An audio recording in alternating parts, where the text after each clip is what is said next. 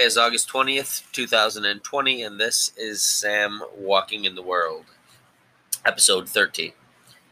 All right, I have a whole bunch of small things to talk about, but it'll probably take up the same amount of time as it usually does when I talk about a few things, but talk for a longer period of time. Anyway, first, before I even get into what's on today's episode, I want to ask those of you who listened to episode 12 if you remember the two things that you put on the fence with me last episode. Chain link fence, middle of a grassy field. It's probably gone out of your head, and now I'm asking you to call it back, and I bet you remember the two things that were on the fence.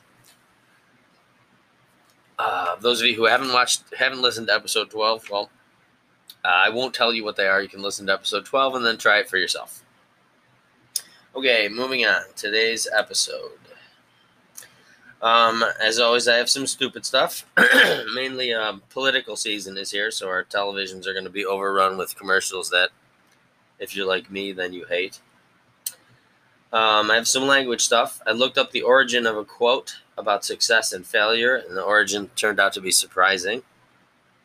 I'll share that with you. I have some OCD checks, in particular hand towels and shoelaces. You'll know what I mean when I get to that.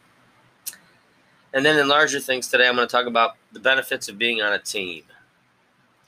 What the benefits that being on a team have for the individual on the team. I've been on many teams.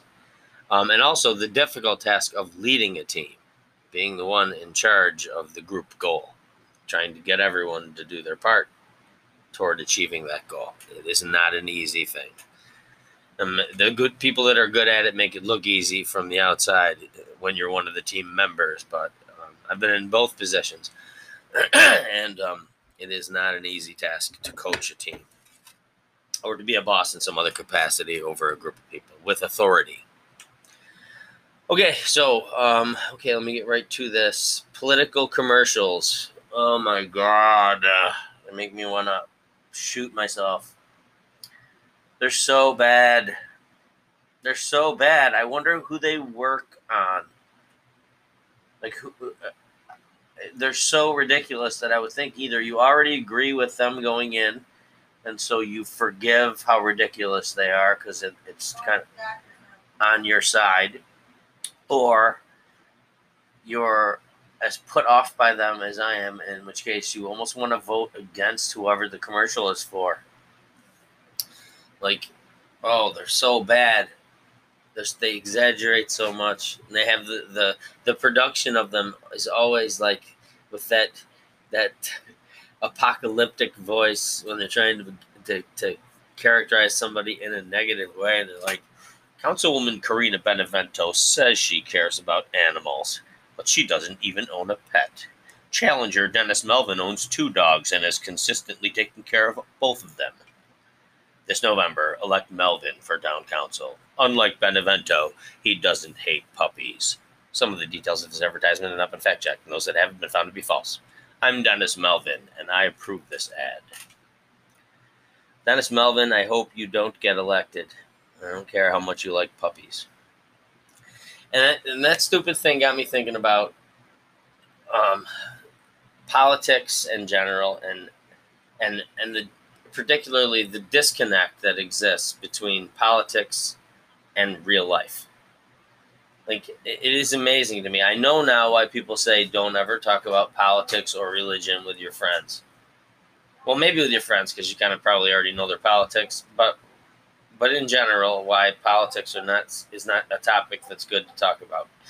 Because I think for most people, and may even be true for me, and I don't know it, but there's always this giant disconnect between the way you live your life, the actual values that you believe in and follow in your own personal life, with your family, at your job, how you treat people. For example, personal responsibility is a value I bet all people share. You're supposed to, if you're hired to do a job, you're supposed to do your best at the job. You're not supposed to steal. You're supposed to be honest. But then, and you go about doing these things in your daily life, and you see the others around you doing those things too, and you feel like you have a whole bunch in common with them, and you actually do. Like when it comes to living your lives, most people, I think, live their lives in a pretty common way.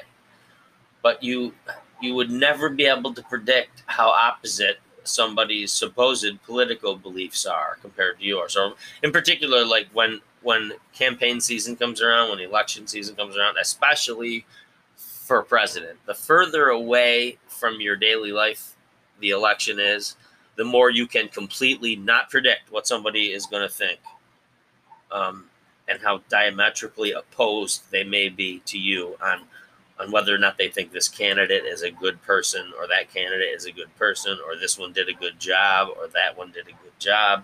And I think I figured out why. I think politics are so vague, especially when it comes to cause and effect.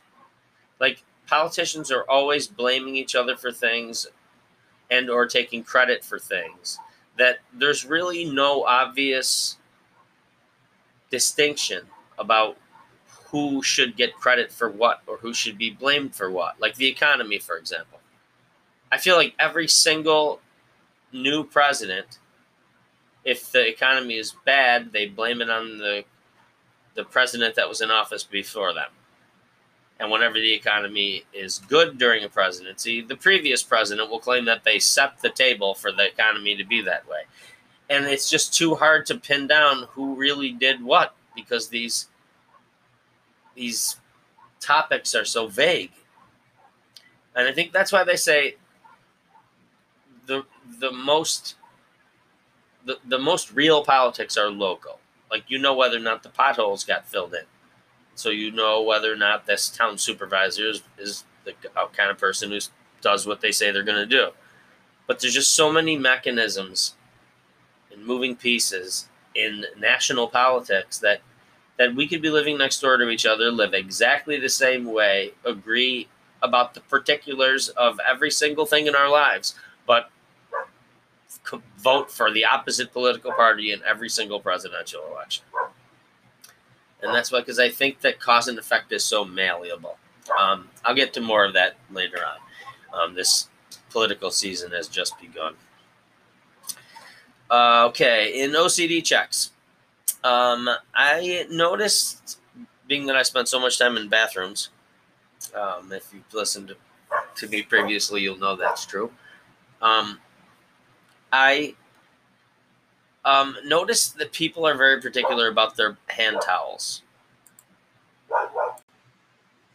As horribly OCD as I have been in my life, I have to say that hand towels have never been one of my preoccupations.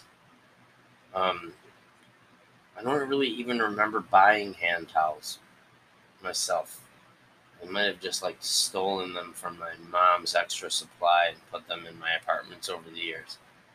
And then I think when I got married and we moved into our house together, my wife might have bought some, but my wife is not very particular about them either. But I noticed that some people are.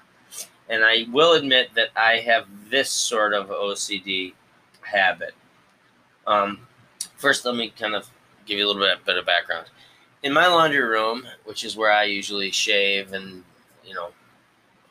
obviously do the laundry, I have a clothesline that kind of runs the length of the room from one side to the other. And I kind of flip my towels over that, like my hand towels that I use for shaving, and even like a bath towel that I'll use if I wash my face or something in the sink basin that's there. And I do notice the temptation when I flip a towel over to line it up. And in particular, I like to make sure that the back of the towel that's hanging over the back side of the clothesline is hanging just as far as the towel hanging on the front side of the clothesline. I don't know why it matters. I think maybe there's this OCD part of my brain that thinks that it's going to fall. Like if the backside is hanging down further, the balance will be off, and over time it's going to somehow slide up, but it never does, and I know that it never will. And so I made a point today of purposely throwing it over the clothesline and then not caring how it was as I walked away. And it wasn't easy, believe me. I'll just go back and fix it. I'll just go back and fix it. And I thought to myself, nope, there's a larger thing in play here. I'm going to walk away from this towel. And I did, but I can't say that I'm not still thinking about it. On that note, also, for most of the summer, which it seemed like a very long summer because of COVID, we got pulled out of school in like March, April, and it's kind of felt like summertime this whole time.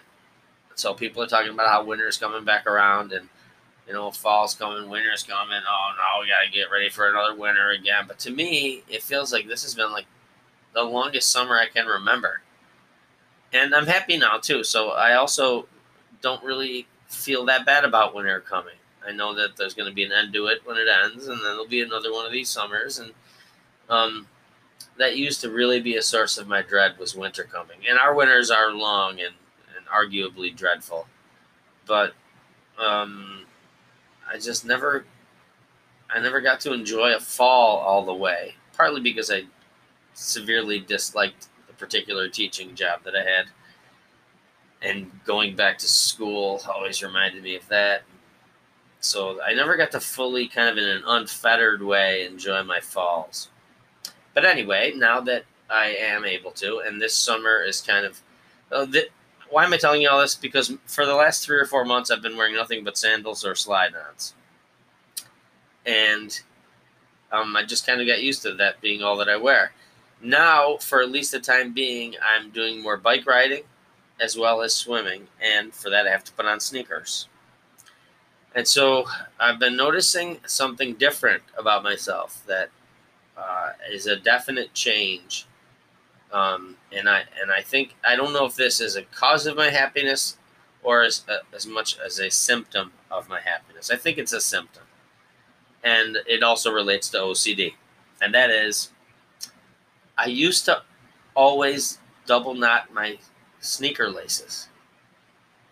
I mean, not like super hard or anything, but I would always like make my bow, and then I would take the bows of the bow and make another knot.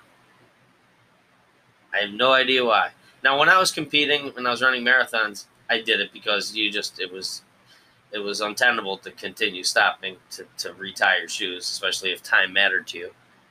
And it did when I was running competitively. But even long after, I would continue to double knot my shoes. Like God forbid they ever come undone. Oh no, that can never happen. I can never allow it. This must sound nuts, but I don't know. Maybe there are some of you out there like this. But recently, as I've kind of made the shift back toward wearing my sneakers, I realize I'm just kind of putting them on, tying them once, and leaving them. And I'm thinking, worst case scenario, they get untied. I'll just tie them back up. It strikes me as crazy that never occurred to me as the obvious thing to always do throughout my history. But believe it or not, it wasn't. And it actually weighed on my mind. Even if like one sneaker was tied a little bit tighter than the other one, I would have to balance the tightness of the sneakers. That's how bad it was. So anyway, without that weighing on my mind, life is a lot happier. Okay, moving on to language things.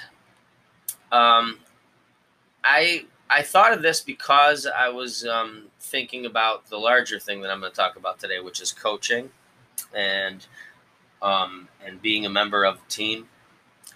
And the quote I remember was success has many parents, but failure is an orphan. Success has many parents, but failure is an orphan. Meaning, when something is done successfully, everybody wants to take credit for it. This sounds a little bit like politics too, right? But when something is a failure, nobody claims to have been the creator of it. And it was actually made popular by President John F. Kennedy in the 60s. And he said it like this: victory has 100 fathers and defeat is an orphan. And I thought that maybe it was where it began, but it didn't. It began Originally, it was coined by an Italian diplomat, Count Galeazzo Ciano, born 1903, died 1944. And he was the son-in-law of Benito Mussolini.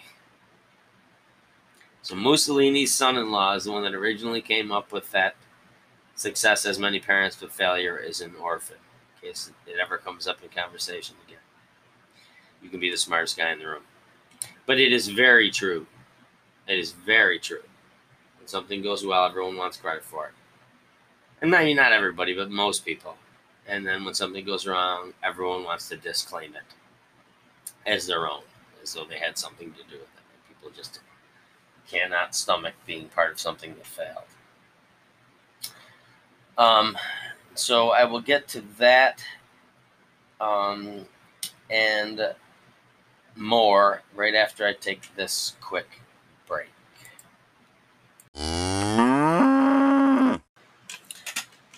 That message was brought to you by a cow, or maybe a goat doing an impression of a cow. He does such good impressions I can't really even tell anymore. But welcome back to Sam Walking in the World, episode 13. Hello, and welcome back to Sam Walking in the World, episode 13. I have to make a quick apology. It's not necessarily to you, but it is to the guy who lives in the apartments behind me, down through the little woods that I have there. As I was doing the first segment of the episode, you might have noticed that there was a dog barking in the background. I'm sorry that occurred, if it distracted you in any way, but I heard it, and I thought to myself, man, I wish that guy would just shut his dog up, like somehow he knew I was doing a podcast. And I remember thinking to myself, I would not let my dog just bark incessantly like that. And I looked over to the couch where I believed she was laying there, and it turned out she wasn't there. And then when I stuck my head out, I noticed that my dog was standing in the back, and it was my dog that was barking. So I was wrong, and I will readily admit that. So even though he doesn't know it, I apologize to my neighbor. In fact, I don't even know what his dog looks like. I just know that the dog barks exactly like my dog. I have to imagine the dog is about the same size as my dog. But I mean, it is the spitting image of sound of my dog. So anyway, that's neither here nor there, but I'm going to have to check myself next time. I presume it's someone else's fault when really it's my own dog won't shut her mouth. But anyway, moving on. I wanted to give you a happiness hint. This is one that I follow myself. And I don't know why it's true, but it just seems to be. And that is this.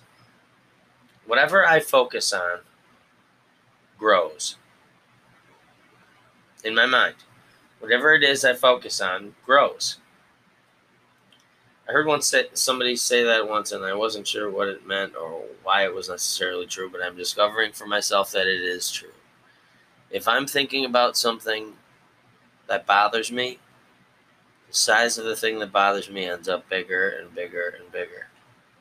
If I focus on something positive, that thing seems to grow.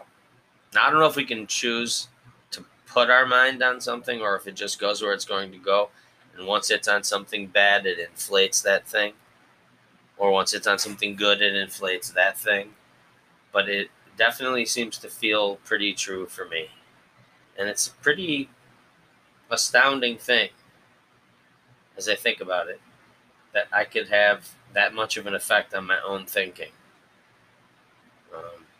I like to think that usually it's the things in my world that have an effect on me, and those are the reasons why I feel this way or that way. And that may be true. I mean, it may be the original direction that your mind goes in, but the fact that it amplifies whatever it is definitely true. So think about that next time you're dwelling on something, positive or negative. See if it's true for you as well. Whatever I focus on grows. Okay, larger things. All right, I want to talk about being a member of a team and how beneficial it is for an individual, or how beneficial it was for me. I've been on many kinds of teams. I've been on faculties. I've been on hockey teams. I've been in clubs.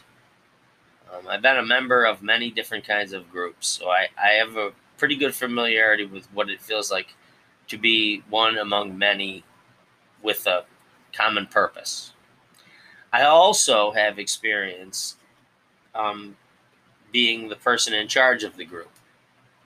I coached, believe it or not, girls softball for a while, and competitively for a high school. And I got to feel what it was like to try and keep everybody together, and as much on the same page as you can, because people are individuals, and individuals have individual wants and desires and needs, and it is not an easy task to try and concentrate them on one goal, because in a sense you have to get people to sacrifice whatever their individual desires are, and that is not an easy thing, either to give up your individual desires as a person, or to get a group of people to each do that so that they can concentrate on a common purpose. What got me thinking about this was a photo that I saw. I just happened to come across it the other day. I had taken a bunch of photos out of a photo album, believe it or not, because I needed more like page protectors, like the kind that go into a 3-ring binder to put things in. And I had in an old photo album a whole bunch of old, 5x10 photographs. And I meant to keep them, that someday I would take them back out and look at them. But it happened to end up being on this particular day that I came across these photos, and one in particular caught my attention.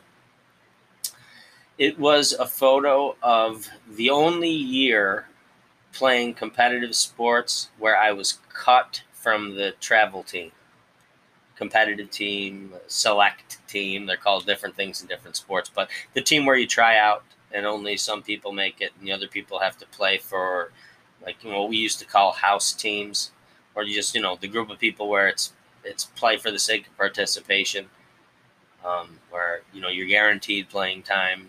You play against the groups of people in all the neighboring towns of those people who have not also have not been selected for their select team, travel team, whatever it's called. And this was 1 year, I think, in all the time I remember playing hockey, that I was not selected for the travel team. And I remember our sponsor was this restaurant called Perkins. It was kind of like a ground round. I want to say Ponderosa, but not exactly. But I don't even know to this day whether it was just a local restaurant or if it was like a franchise of some kind, or national franchise or regional franchise or whatever. But it was called Perkins Restaurant, and they were our sponsor. They must have given a bunch of money to the organizers of this team, and we had uniforms made that said Perkins Restaurant. I remember our colors were green and yellow, not unlike the NHL team at the time called the Minnesota North Stars. They were green and yellow, and they don't exist anymore. I think they became the Dallas Stars. I'm not mistaken. I always find it funny how teams will keep their mascot name but change their city name even if it doesn't make sense anymore. Like the Los Angeles Lakers. Anyway, so I got thinking about that picture, and first let me say that I played on many, many hockey teams, like every winter from the time I was probably 5 years old. And I played varsity hockey. I was actually the captain of my high school hockey team.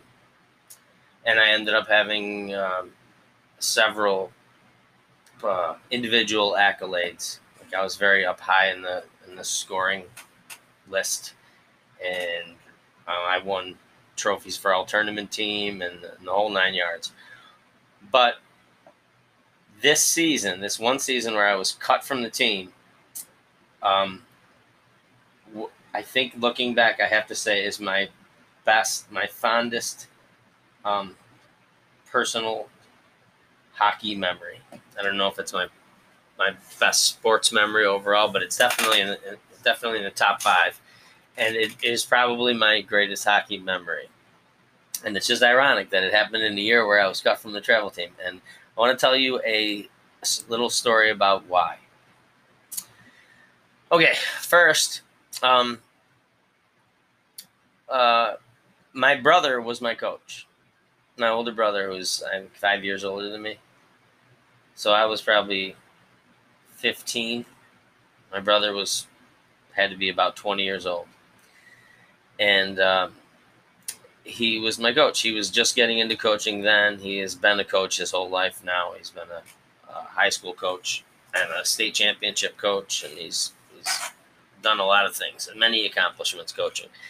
And I remember this must have been back when people might have seen that he had a chance to become a great coach, because he was a natural. Not to blow too much smoke up him, but he was a big reason why this was a season that I think I will always remember. So here's the way it worked out: is normally a house team just plays local teams, very close teams. Like you don't travel very far. It's not a travel team. But this one particular season, we had the chance to play in a tournament that was a travel team tournament. So it was like right on the border of Canada. I want to say it was in Ogdensburg, New York, or it might have been in North Franklin, just across the border to Canada. But anyway, for a 15-year-old at the time, it was a pretty long trip. It was like a pretty big deal while it was happening. And so in order to field our best team, being that we had all the people that were cut from the team, so we had all the people that weren't good that year, and there was another house team too. So there were two compared to the group of kids who made the team, the travel team, there were twice as big a group of kids who didn't. So there were 2 what we called house teams, and we kind of had I don't even know if we had tryouts. We had just kind of open invitations to see who was interested in going to play in this hockey tournament to represent Camillus, which is the town we were from. And so we eventually put together a team, somewhere on my house team, somewhere on the other house team, and I got to know them during this process. But so my brother was coach, like I told you, and because we were not a very high priority, we got ice whenever we could get ice. We didn't really get preferential treatment in terms of time. And in this particular case, we didn't get any. We literally had no, and I think it might have been a holiday tournament. So there were all these other things going on at the rink. And I don't even think we had one on the ice practice. But my brother managed to finagle a Catholic school gym. And we all got together and we put our equipment on, and we put on sneakers, and he got a whole bunch of tennis balls, and we basically had a floor hockey practice in preparation for an ice hockey tournament. And I guess I remember bonding with the other guys on this team in a way that I don't think I've ever bonded, even all the way up through high school hockey. And I can't exactly put my finger on why. I want to say part of the reason was that we were definite underdogs in this tournament, because of course it was all teams that were selected from the best groups in their area, and we were not. I believed I should have made the travel team that year, just for the record, but I mean, who am I to say? I mean, believe it or not, there's even politics in youth hockey. My brother knows that all too well now. But I think it was because we were it's almost like you would read on a movie poster of a children's movie, like Mighty Ducks or something. But it was we were this ragtag group of people. We had a lot of kids that didn't have a lot of money. Their parents were just blue collar people, so we didn't have anything fancy. Our practice socks had holes in them. I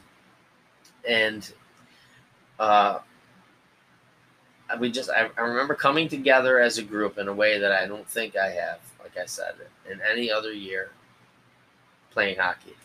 And so anyway, we're running around this gym in the winter and sweating, dripping sweat with our helmets on. we're running stairs, and my brother had a way of making it like we were our own little 1980 Olympic hockey team, and we were getting ready to play the Russians. And I might be romanticizing it as I look back, but I don't really think I am. I think it just seemed that major to me at the time because it was such a major thing in my life at the time. And it was kind of our way of showing everybody else that we were just as good as they were. So we were kind of underdogs, and we kind of had a chip on our shoulder. And we had some wackos on our team. Like I remember them. I remember them so vividly. I remember we had one guy who checked people on one knee. Like he would go flying. He was really fast, and he was strongly built, and he would go flying up to guys in the corner, and then for some reason, I don't know, he had this urge to like slide down on one knee, and he would hit them right in the middle of their body. I mean, just like if you could pinpoint the center of a person's mass, that's where he would hit them, and it was like Charlie Brown with all of his parts flying off every time he hit somebody really solidly, and our whole bench would go crazy. We had one guy who had a wicked slap shot, but never had any idea where it was going to go. And the genius coach my brother was at the time, he would just, early in the game, he would say, as soon as you can, tee up a shot. I want you to just aim it at the goalie. And I think he kind of knew that his shot kind of had this rising action to it. And he, more often than not, would hit goalies in the head, in the mask, which was legal. I mean, they're the goalie. They stand in front of the net. They got a mask on. But it would just literally scare the crap out of the goalie for the rest of the hockey game. And so it benefited us because we had goalies that were kind of flinching their shoulders whenever shots were being taken, and it made it really easy to get rebounds. And I think it really did end up playing to our advantage, and we got goals out of it. My brother, if nothing else, my brother wanted – I couldn't tell if my brother wanted to win badly or didn't want to lose badly. Probably a little bit of both, but I really think it was that he just hated losing. And so if there was any way to wring out any kind of advantage, psychological or otherwise, on the other team, my brother would figure out a way to do it. And I was just getting to know this about him at the time. I had always known, like when we were little kids playing, that he would find a way to cheat or change the score or something. Made my life a living hell half the time. But in this particular case, it was working to my benefit. And so that essentially was the kind of the makeup of the team. And I think we probably practiced maybe 2 or 3 times in that gym. May have even been only once. I don't even know. But I remember we would get together for different meetings. We would just, the whole group would get together. And like I said, I might be romanticizing it in my head, but it was just, I felt like I knew these guys so well. We also would go to games a lot together. So like we were all rink rats. So we would be down at the rink watching other people's games, or our brothers or sisters, our brother. Now you could say the sister, because girls hockey is a pretty big deal. But we always seemed to be there, and we always seemed to be together. And that ended up really causing us to gel. So we get to this tournament, and we are predicted to finish last because we're the only team that isn't a travel team. And I think it was 2 wins put you into the final. And then in the final, the final game was the championship game. And somehow we won our first game. To be honest, I don't even really remember it. But I think we barely won. And then we got to our second game. And this was kind of like our, we couldn't believe we won the first game. And when we got to the second game, it was like, wow, we really have a chance if we win this game to getting into the championship. And my brother had this way of pumping us up in the locker room before the game, where like he really made us feel like it was our Super Bowl. And I remember this in particular. About an hour or hour and a half before the game, they were making announcements. I was making announcements over the PA system. And they were making an announcement of which of our semifinal game that was about to come up. And the PA announcer, because it was so far from where we lived, mispronounced the name of our town. Did it a couple times. And our town is Camillus, New York. And the PA announcer kept calling it Camillus. And And I don't know if my brother had heard that and decided to work it into the pregame speech, but by the time we were all sitting there and we had our helmets on, our skates on, we're ready to go. We didn't have warm-ups back then. We weren't important enough. We basically just went out, shot around a little, and then dropped the puck. And he told us to listen to our name when they announced our name because they didn't even know what our name was. And I don't know how that stuck with us. And I remember looking at each other like it was like a movie. We were looking at each other in the locker room being like, they don't even know our name. Camillus. And my brother got us all whirled up into this dervish. And then he said, and after this game, you make sure that they know who your name is. And it was as stupid as it sounds. And we ended up winning the game. It was nip and tuck all the way through the game. It was 1-1, then it was 2-1, then it was 2-2, and I had the privilege of scoring the game-winning goal. I guess I was one of the more skilled players on the team. I could skate around people and I could shoot. But I just happened to get lucky. There was a loose puck, and I skated straight to the front of the net, and I deked the goalie, and we won the game. And it cemented us as a group. To this day, I could say I'll leave them all anonymous right now, but I could say their names just off the tip of my tongue. And looking at that picture made me think wow, a group of people that were all so different.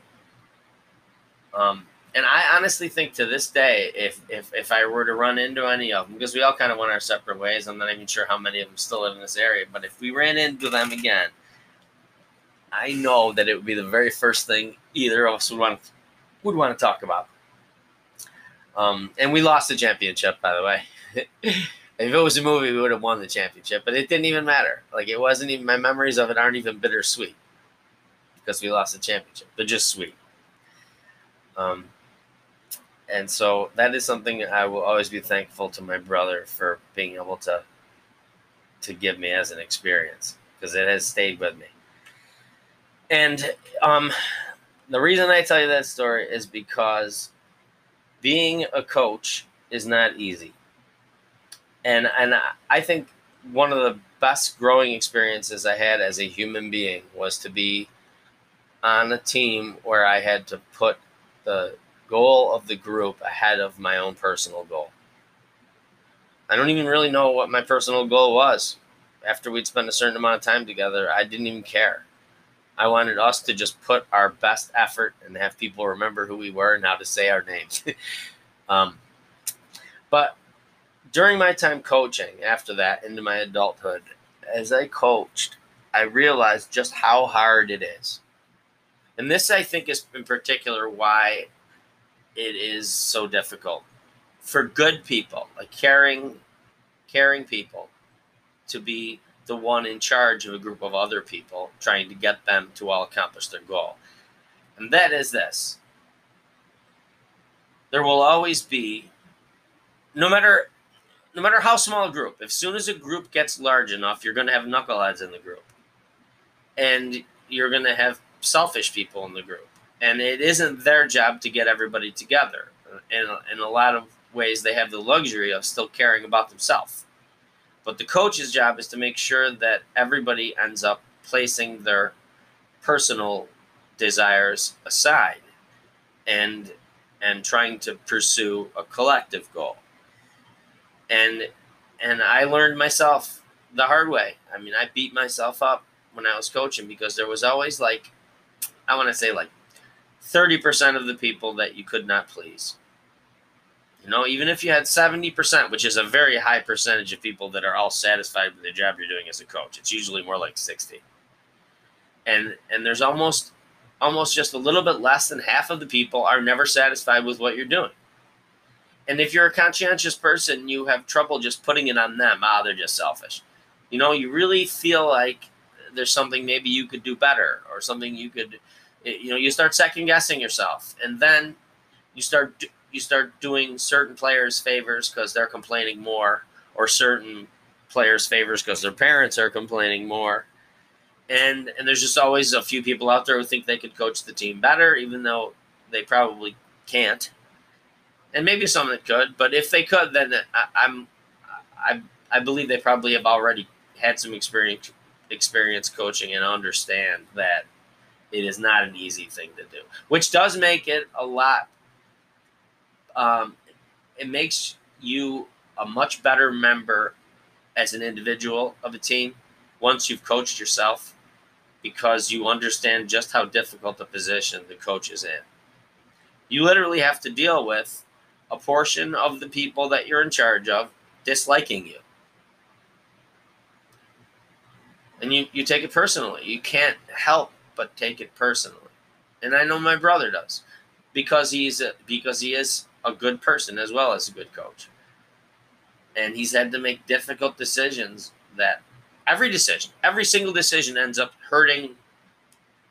not hurting, but, being contrary to the wishes of 2 out of 5 people.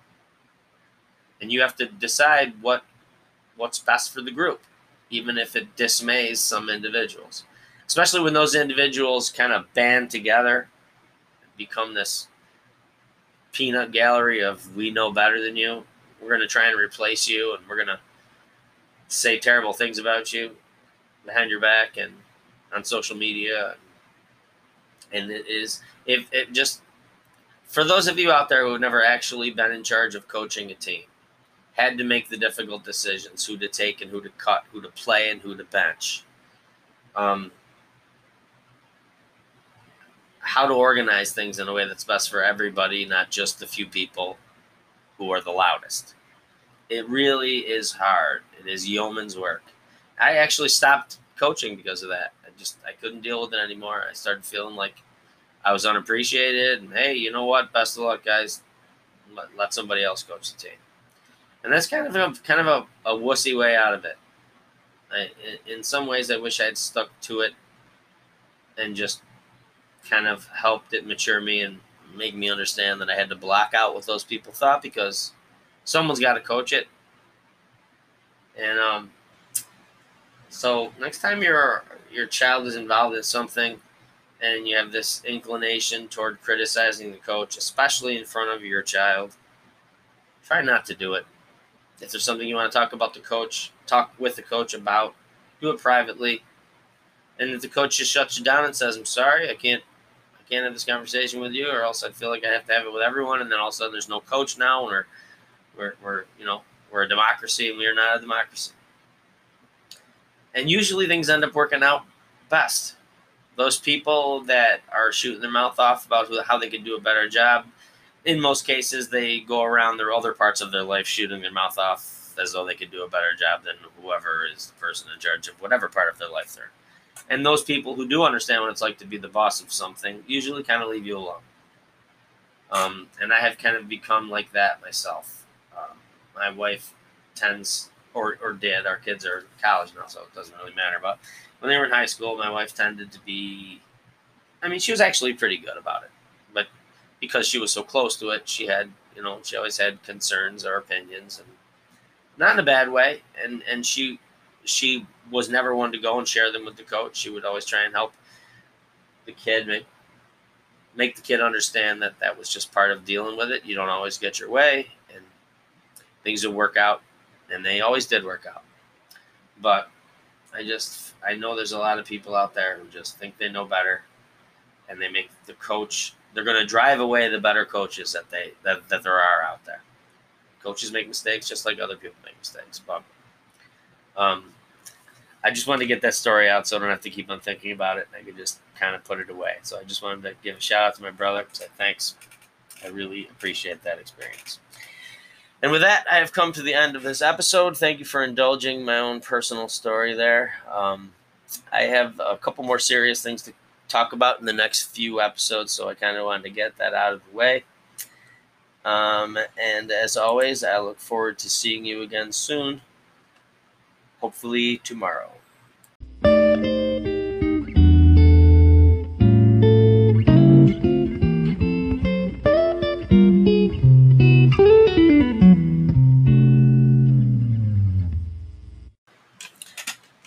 That message was brought to you by a cow. Or maybe a goat doing an impression of a cow. He does such good impressions I can't really even tell anymore. But welcome back to Sam Walking in the World, episode 13.